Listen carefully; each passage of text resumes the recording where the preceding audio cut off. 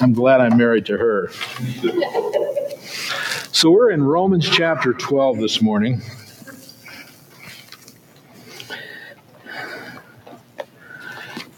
Let me read the first few verses. We're going to camp out on verse number 1. I appeal to you, therefore, brothers, by the mercies of God, to present your bodies as a living sacrifice, holy and acceptable to God, which is your spiritual worship. Do not be conformed to this world, but be transformed by the renewal of your mind, that by testing you may discern what is the will of God, what is good and acceptable and perfect. And so, Father, we don't even want to open your word without first coming before you and humbly asking you to give us understanding and enlightening your word so that we might know truth, that our spirits and our hearts might be enlivened to comply with and follow and embrace and even as David says, to delight in your word. It is sweet, it is precious, it is honey. Lord, may we feast on it this day in Christ's name. Amen. So tonight at the stroke of midnight, actually before that, at 11:59 tonight in New York City, a 6-ton crystal ball is going to begin a 1-minute descent. And when it hits the bottom and reaches the bottom, right at the stroke of midnight, supposedly it's going to begin a new year. This ball, this crystal ball, really beautifully marks a transition in the calendar. Once it hits the bottom and you got a new year, 2024, 23 is in the past. We're now looking at 2024, and we're living it out. I thought that by providence, it's kind of an interesting illustration to use for the opening of chapter 12 of the book of Romans. Because we find ourselves, we don't have a crystal ball there in verse 1, but what we do have is a word that acts like a crystal ball. And if you look down at your scriptures and you look at the first verse, the word is the word therefore. In some translations at the beginning, some translations it's 2 or 3 words in, but it's a key word. It's therefore. Because what therefore is that it marks a demarcation. A change is about to take place. We finished with something in the past, chapter 1 through 11, and now we're moving on to the future. We're looking at the rest of the book of Romans, chapter 12 through 16. God has been unfolding before our hearts and before our eyes the first 11 chapters, which have been glorious truths about the gospel of Jesus Christ. And some of you have been here since the beginning. Ever since we first opened the book of Romans. I had to go back on sermon audio and see what date that was, because it was so long ago I forgot.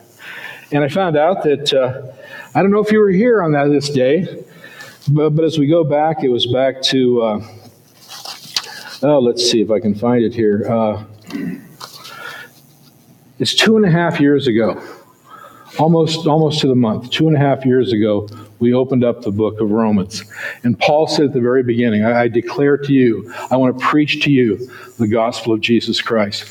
And that's what he's been doing for us all the way for 11 chapters in over 2.5 years period. So as we come to therefore, I want you to see it as a line of demarcation, kind of a separation, a change from the first 11 and now going into, starting today, the 12, 13, 14, 15, 15, the last 5. The first 11 chapters focused on what? Theology, right? Who God is, who we are, what God has done, how glorious he is. This focused on the theology of the gospel of Jesus Christ. Now, as we come to chapter 12, the therefore is going to separate. And there's going to be more of the glories of the gospel, but we're also going to see God is beginning to exhort us on how to live the Christian life in light of everything he's told us about what he's done for us in Christ. God has saved us to live a holy life. Our sins are forgiven, but we're also been saved to live a Christ-like life. And here's the question I want us to think about as we come to 2024, we come to chapter 12. How do we do that? You know, I think it's fair to say that most of us came today with a heart of wanting to serve and love God. The question we're going to be asking ourselves, how do we motivate ourselves to do that? How do we do it? It's not that we don't know what to do, but how do we do it? How does God want us to do it? Now, one of the things this chapter does, this first verse does, is correct two errors that I want to talk about this morning from this chapter. The first error is this. We go to the left side of the therefore, and we go to the first 11 chapters of the book of Romans, and we say that's the exclusive way to live a sanctified, holy life. In other words, the way to live holiness, the way to be Christ-like, is to know deeply all that God has done in His mercies for us by saving our souls. So what we have is that when those who hold to a view like that will say we really don't have to have the rest of the book, the 11 through 16. What we need to have is the gospel. And if we preach the gospel to ourselves, we will become holy people. This is a view that really, I think, comes from a fear of conflating the law and the gospel.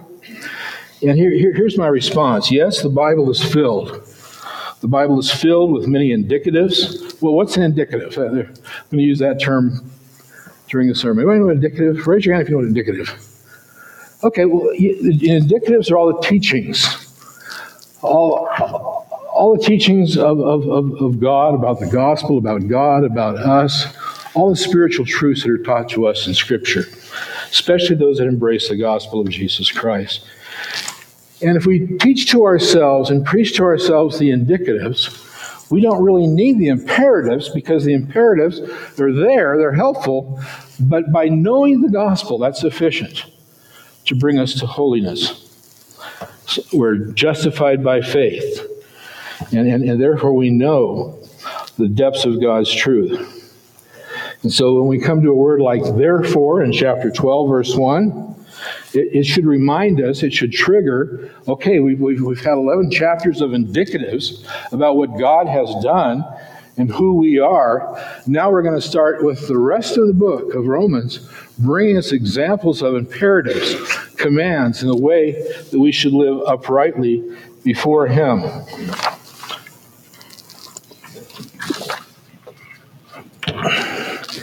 Now, the danger of removing the imperatives, the commands, and majoring on the indicatives is it has the potential of leading the Christian life into antinomianism, into lawlessness, and into sin. That's why the therefore is therefore. That takes us to the second error. And the second error is to say, okay, everything to the right of the therefore, chapters 11 through 16, is what I must do as a do list to begin to live like Christ. And so it picks up all the imperatives. What's the imperatives?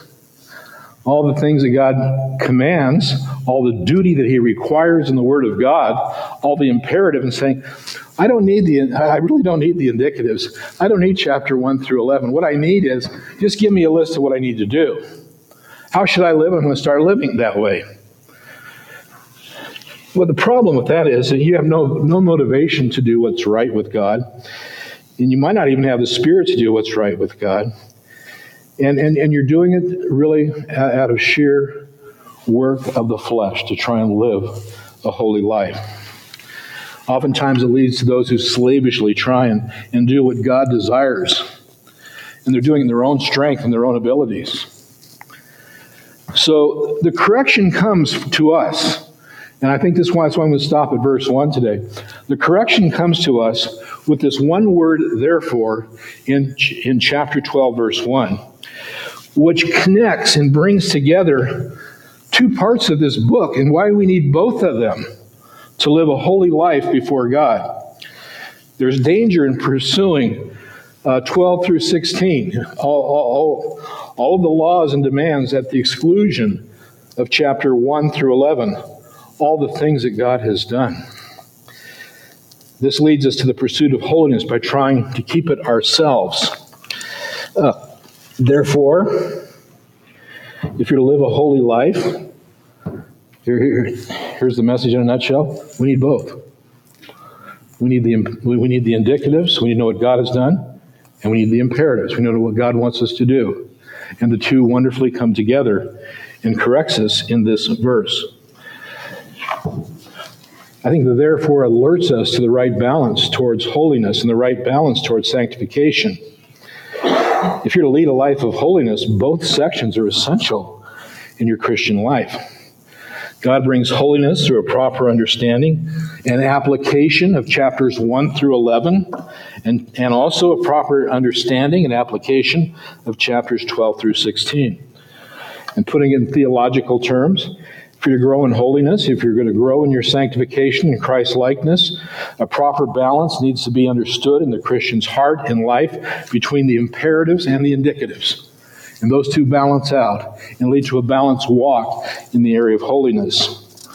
This balance should be understood whenever you read Scripture. And when you think of Scripture, I mean, some of us are more prone to law. And we see duty and we just jump on it. Others are really maybe more theological, and then they're really driven to all the indicatives of Scripture and all the wonder that's there. And so what we have to, in our own hearts, pull together, our own bent and bring it into line with Scripture is how it should be. I mean, real Scripture, knowing that God's likeness does not come by just reading the gospel alone over and over again. That doesn't bring holiness.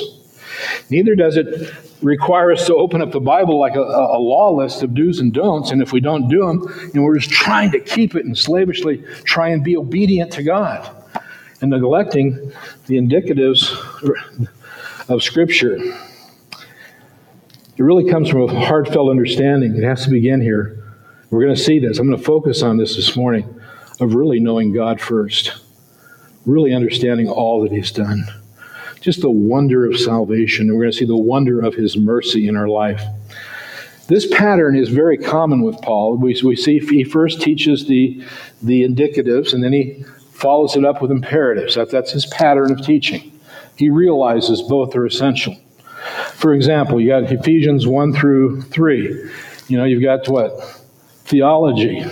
Seated in the heavenly places, all the blessings that are ours in Christ. And he talks about all the wonders of knowing God and what He's done in our life. And then, chapter 4, then therefore, this is how you're to live in light of what I've done in your heart. And he's doing the same thing here in Romans. Chapters 1 through 11, the doctrine of salvation. And then we see then the therefore creeps in here and divides at chapter 12, verse 1. Now, from this point on, how we walk in righteousness. This is the balance that I seek to maintain in my preaching, and this is the balance that I seek to maintain in my teaching as well. And I think this is important because every one of us, as I just said, we're wired a certain way. And I find it when I'm preparing a sermon, pressure to go one way or the other because of my own heart, my own slant in life. I mean, if you're more geared toward a list of do's and don'ts, say, God, just tell me what to do and I'll go do it, then you probably teach and preach that way as well. By the way, church, here's a list. Go do it. Or if you're really tied up in theology and you're less wired towards application, you're more likely to teach the indicatives of Scripture or preach the indicatives, and you almost have to force yourself to bring in the application. Well, preach the gospel of grace and the wonders of Christ, that all sinners are saved by grace through faith alone. I was blessed this last week to read comments from Herman Ritterboss, a famous Dutch theologian on this subject. And it was it reminded me of this balance, because he understood this balance very well. He says, every imperative, that's every command, who we are, every imperative, chapter 12 through 16, every rule, every command must rest on indicatives. The two must go hand in hand. In other words, must rest on chapters 1 through 11, who we are, who God is, and what He's done. And the order is not reversible. Paul never starts off with chapters 12 through 16 and then brings us all the indicatives at the very end of his books. One has to precede the other.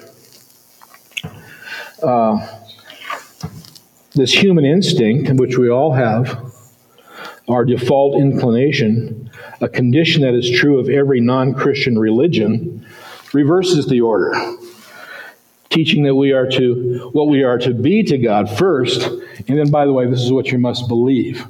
And the two have to go the other way. Thus, any preaching or teaching that is distinctly Christian must keep the listeners from confusing or inverting our who and our do. If it includes the imperatives, the sermon lesson without application is mere abstraction. Every sermon, teaching, preaching should include a duty that comes from the passage. And then he concludes this. He says, a sermon or Bible lesson isn't a Christian sermon if its ethical imperatives eclipse its gospel indicatives. If you can follow that. I think really a wise observation by Ritterboss. So what I want to do this morning is open up verse 1. It's kind of an introduction. It's a familiar passage. Many of you might have committed it to memory. But I don't know how many of you who have committed to memory have also really mined the depth of this one verse and how important it is in our Christian life. Paul writes, I appeal to you, therefore, brothers, by the mercies of God, to present your bodies as a living sacrifice, holy and acceptable to God, which is your spiritual worship. And notice that this verse opens, this section of Scripture opens with Paul's appeal. He simply says, I appeal to you. Literally, I beseech you. You have different translations, I know. I entreat you. I invite you. I earnestly appeal to you. I think the NASB Schreiner, also in his commentaries, uses the word urge you. I urge you. I think that's a good word. It's interesting that Paul does not say, I command you. And I wondered, why is that? I command you, brothers, live this way. He doesn't do that. But I urge you to consider these words. Because the gospel is not believe plus obey. The gospel is believe on the Lord Jesus Christ and thou shalt be saved. And then God will change your life and you will obey. But it's not a condition of salvation in any way.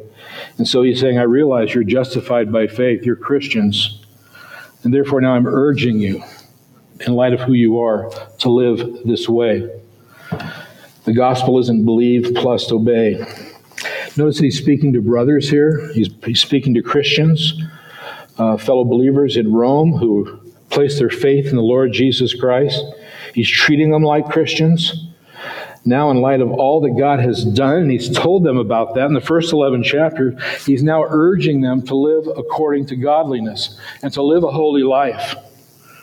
A true faith that leads to the fruit of obedience in your life.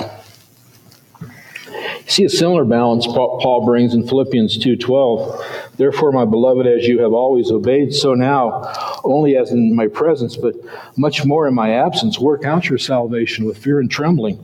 Work it. Do it. But what? For it's God who works in you. You're saved.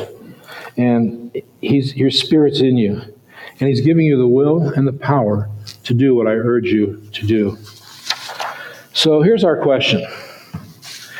If we're not saved by obedience, and we're not, right? We're not sure. We're not saved by obedience, right? Right. Well, obedience to the gospel. I guess that, maybe you were thinking that. You were spiritually way ahead of me. So if you're not saved by obedience, if you're not saved by law keeping, what is the Christian motivation for you to live a godlike, holy life in 2024?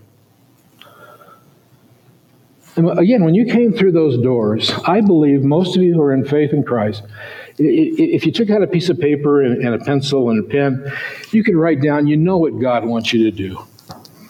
Most of you know that. You realize, the nuances, and there's other things you could add.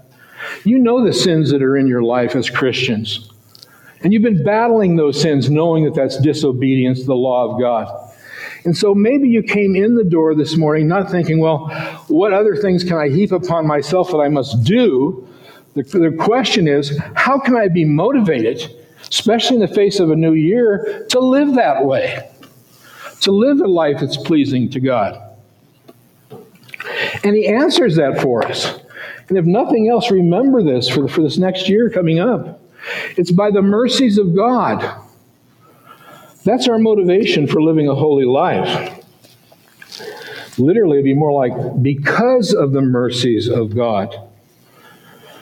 Calvin words it this way. He says, men will never worship God with a sincere heart or be roused to fear and obey without a sufficient zeal until they properly understand how much they are indebted to his mercy.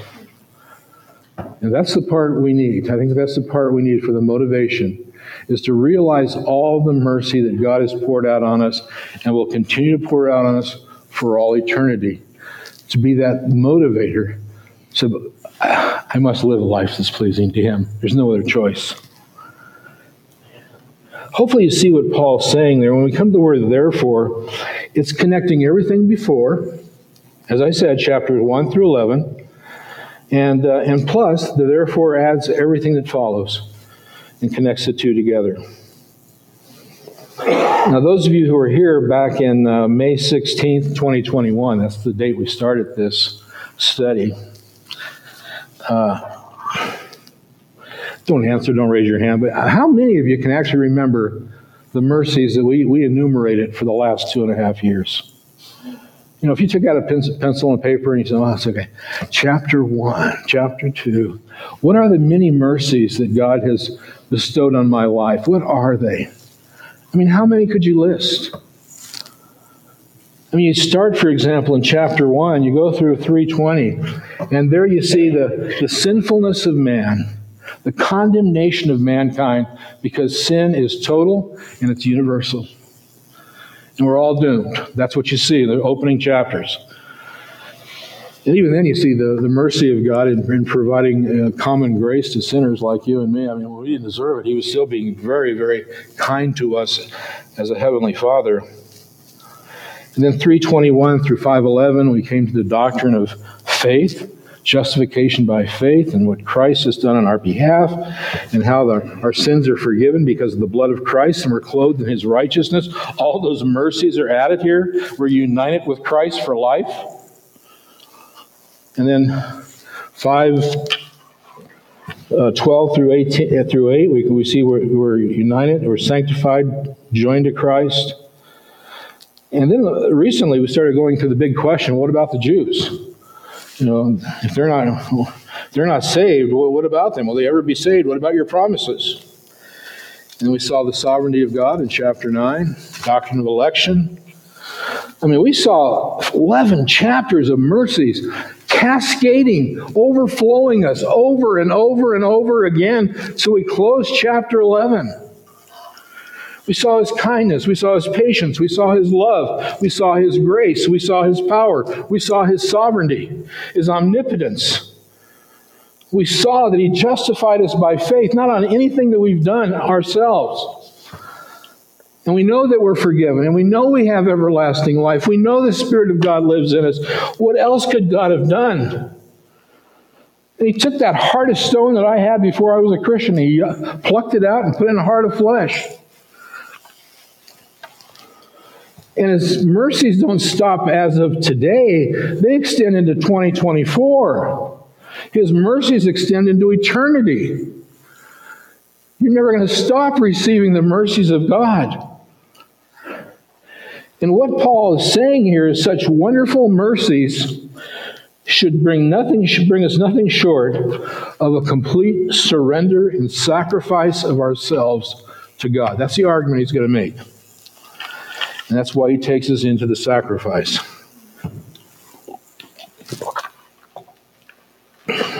Paul's saying, In light of the overwhelming delight in all the mercies of God you have, present your bodies as a living sacrifice.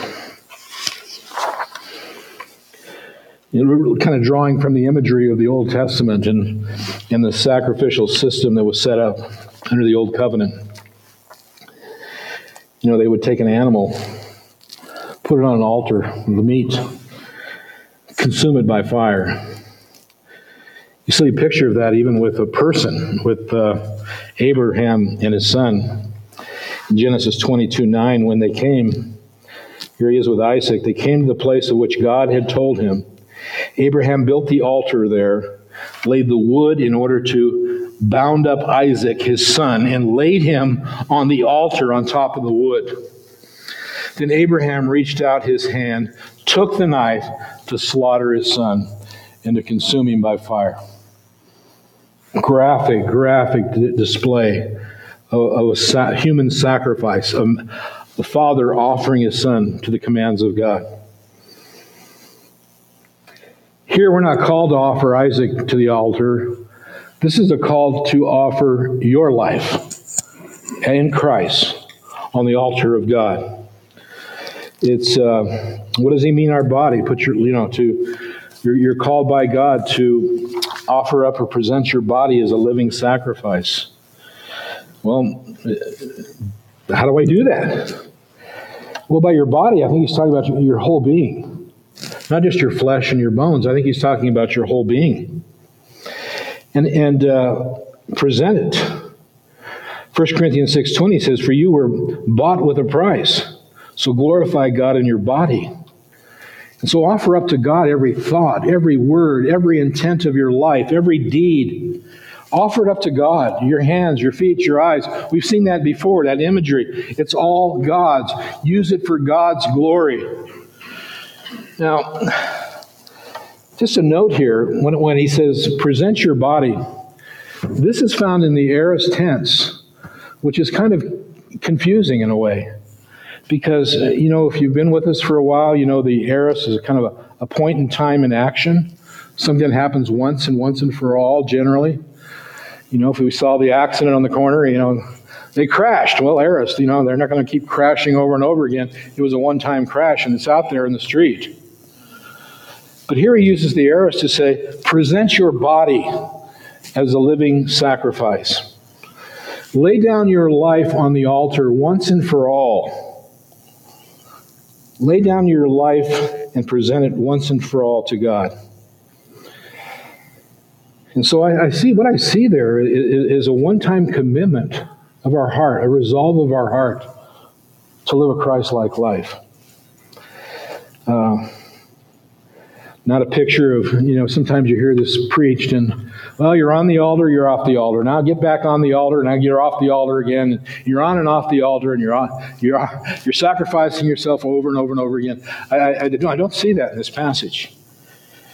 Perhaps it happens when you come to faith in Christ.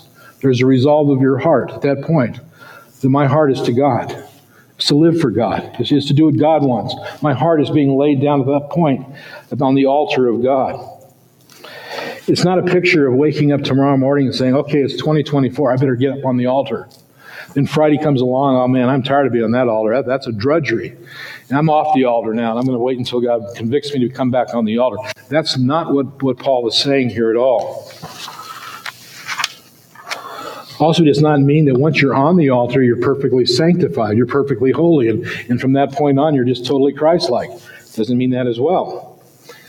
I think we can add to our meaning a little bit by looking and taking a peek at verse 2 in chapter 1, where we see this. He goes on to say, and so don't be conformed to this world, but be transformed. And even though it has, both of these verbs have ed after them, they're both in the present tense. And so here you are offering up your life once and for all, putting it on the altar. And yet your life is not like, okay, it's over with. But daily you're to be continually not being conformed to this world. We're going to see more about that next time. You're to continually being transformed by the renewing of your mind. That's an ongoing command of God as you are on the altar of God. Well, it could mean that Paul is telling believers to once and for all present your whole body, a sacrifice that remains on the altar, and a sacrifice that is continually being conformed and continually being transformed by the Word of God. So let's look at the characteristics of this body we're to lay on this altar. He gives three characteristics of it. He says it's a living sacrifice. Well, that's interesting. It's a living sacrifice. Contrast that with the old covenant. What kind of sacrifice was on the altar then? Well, if you wanted to offer an offering in those days, you'd go to the stock market or wherever you get your animal, take it to the temple. Just on the north side of the altar in the temple, that animal then would be slain, would be executed. The blood would be taken and sprinkled on the four corners of the altar. The carcass would be divided up properly according to Scripture. That was just being offered up. The meat would be dead, put on the altar, and it'd be consumed by the fire. And the aroma that went up to God hopefully would be a sweet smelling aroma and pleasing to Him. That's the imagery. But here he says, no, this is the new covenant. Offer up a living sacrifice, not a dead sacrifice. Well, we're talking about yourself. Put yourself on the altar. What does that mean? A living sacrifice. Well, we're alive. I guess we could say, living in the sense that we're alive this side of eternity. And so, living that way physically. But I believe more pointedly, he's talking about being spiritually alive. We're a living sacrifice. God has done a work of grace in our heart, and we were dead in our trespasses and sin, but now we are alive in Christ. So spiritually, we're alive in Christ. Put that person on the altar. Romans 6:11 says, so also you must consider yourself dead to sin and alive to God in Christ Jesus. Do not present your members to sin as instruments for unrighteousness, but present yourself to God as those who have been brought from death to life, and your members to God as instruments of righteousness. And so we're living, we're yes, physically alive, we're spiritually alive because of the salvation that God has brought us, and that living, heart-change sacrifice is being put on the altar to God. And that's why you could call it a holy sacrifice as well. Not only are we spiritually alive, but we're clothed in the righteousness of Christ. And He sees us and responds to us because we are holy as His Son is holy. And so we're to offer up an undefiled sacrifice. And that kind of sacrifice, he says, is acceptable to God. It goes up into a sweet-smelling fragrance to God, and He is pleased. Now, Paul describes this offering up of a sacrifice in various ways, depending on your translation. But mine says spiritual worship, offering yourself up as a sacrifice, which is your spiritual worship. Now, what does that mean? Well, I'll tell you, if you got an ESV, it says spiritual worship, right? If you have a King James Version, it says reasonable service. If you have an NASB or an NIV, it says spiritual service of worship. So you see, you almost like you're moving the shells around here in different orders, but saying very similar things. What does it mean? Spiritual worship or reasonable worship? Well, the word spiritual is translated here in the ESV. Has its root word in the original. It would be a word that if we were saying it in Greek, you would hear it say, oh, that's the word logical. I understand that. That's logical. And so you see that. And it's translated that way as reasonable, logical. Of course, that kind of idea. Rational, which is your rational service. And the idea is that in light of all the mercies of God, thinking all that God has done for me in chapters 1 through 11 and even everything else that's defined in Scripture, I am so overwhelmed by His mercies. Wouldn't it be logical? Isn't it reasonable? I mean, isn't it a no-brainer that I would lay down my life as a sacrifice for Him? That's my reasonable worship. And why would I hold back? Why wouldn't I give Him my everything? I mean, look what He's done. And look at who He is. And then the word service. Is it service or worship? Well, we use those two words interchangeably. I mean, sometimes I'll say, what's the order of service for today? Well, or what is the order of worship for today? What time are your services at Redeeming Grace Church? What time is worship at Redeeming Grace Church? We use the words interchangeably, and so we see it's being used that way here. The emphasis on worship. It's yielding your whole body to God, every part of your being. It's your reasonable, logical worship of God. How can you do anything else? Rational way to live as believers. And by the way, the failure to do so would be absolute folly to think you'd want to live any other way if you truly appreciate all that God has done for you. So let me review. We've been looking at all the bits and pieces of this one verse. But let's review it, and let me give you a paraphrase and see if this resonates in your heart. It's like Paul is saying this. I appeal to you earnestly, brothers and sisters. Consider with me all the wonderful things that God has done, and think how wonderful He is and who you are in light of what He's done. All the mercies of chapter 1 through 11. Think of His eternal love, and it loved you before the foundation of the world. Ponder that. Think of His condescension of coming down from heaven in the form of a babe, in the form of a man, for a life of suffering here on earth, only to end at the cross. And every one of His people was in mind. Everyone that He came to save, He knew personally and loved. And then think of the substitutionary death and the suffering and the wrath of God that was poured out on the Son. And all that was done on behalf of those He came to save because He loved them. He was a merciful God. And think of the new life you have in Christ and how your life has changed and how your sins are forgiven. Think about eternity that lies ahead and the heavenly bliss of being in the presence of God. Oh, the glorification, the eternal home. And now in light of that, he says, present your life. Present your being. Present everything about yourself as one who's spiritually alive and one who's been practically made holy as well as spiritually made holy. Therefore, you're now acceptable to God. Isn't that logical? He's saying, isn't that a logical thing to do? Why would you want to do anything else? You hear his argument. Is there any other reason for worshiping God other than the fact that who He is and what He's done? It's like He's saying, well, what holds you back? You will never live the Christian life by trying to do it in your flesh, eking out every day, trying to be, trying to stop, trying to do, trying to go, try to be the perfect husband on your own abilities. You'll never have the motive, the power, or the ability to do it.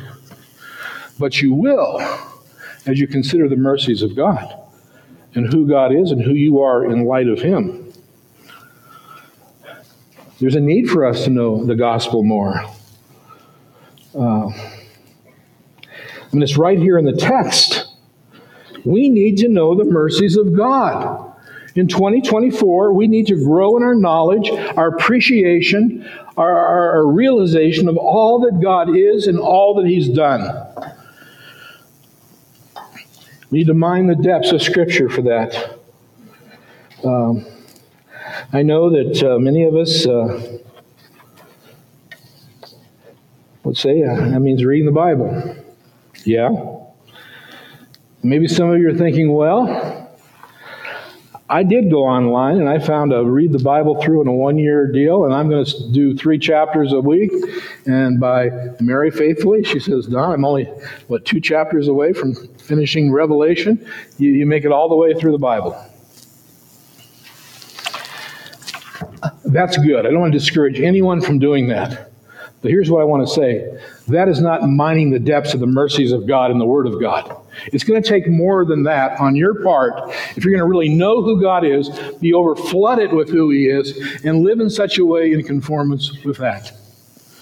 You must know God. John 17:3 says, and this is eternal life, that they know you. John 14:17, even the Spirit of truth, whom the world cannot receive, because neither sees Him nor knows Him. But you know Him.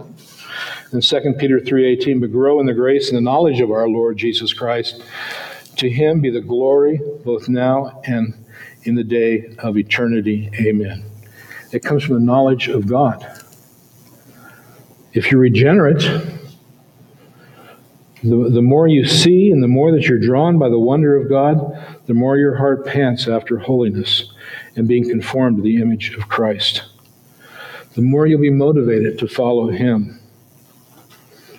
And there's no shortcut to this. I mean, there's nothing short of just plowing, saying, open up your Bible and just say, God, show me yourself.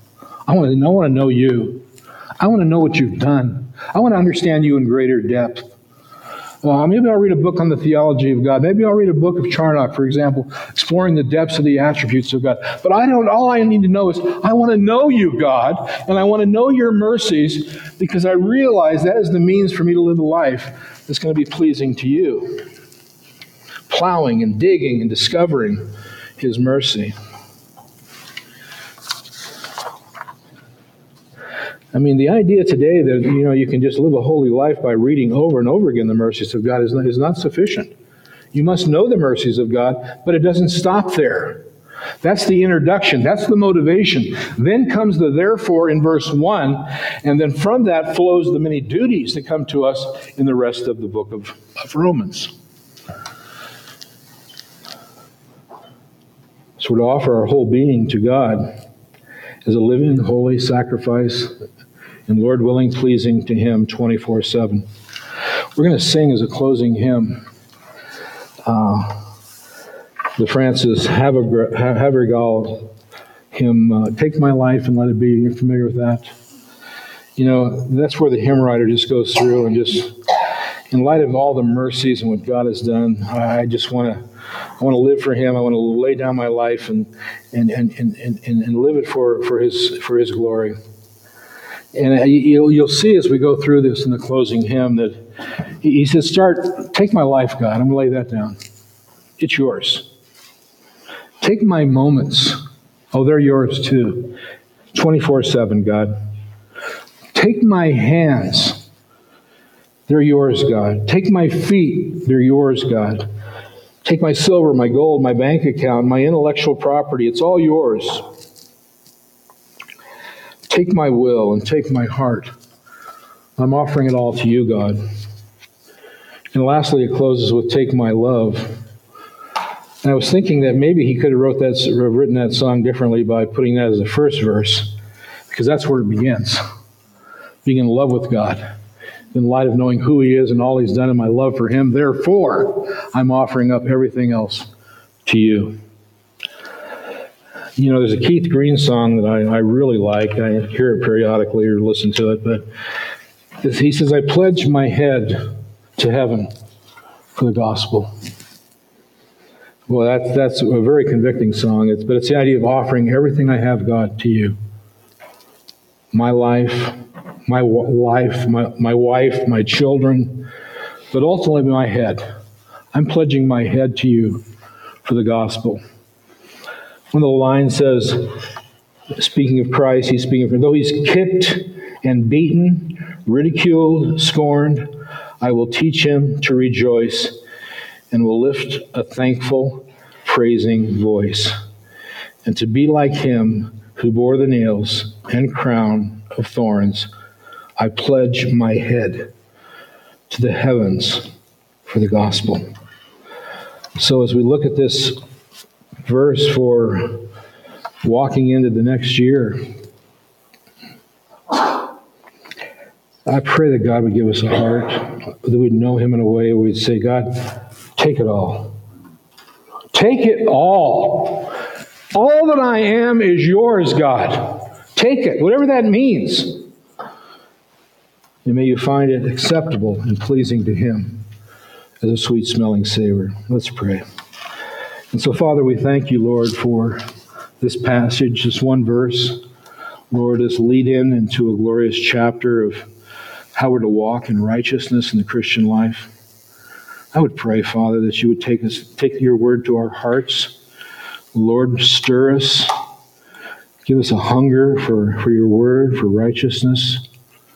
And Lord, I pray that that hunger would unfold in just a loving desire, compliant desire to live for your glory. In Christ's name, amen.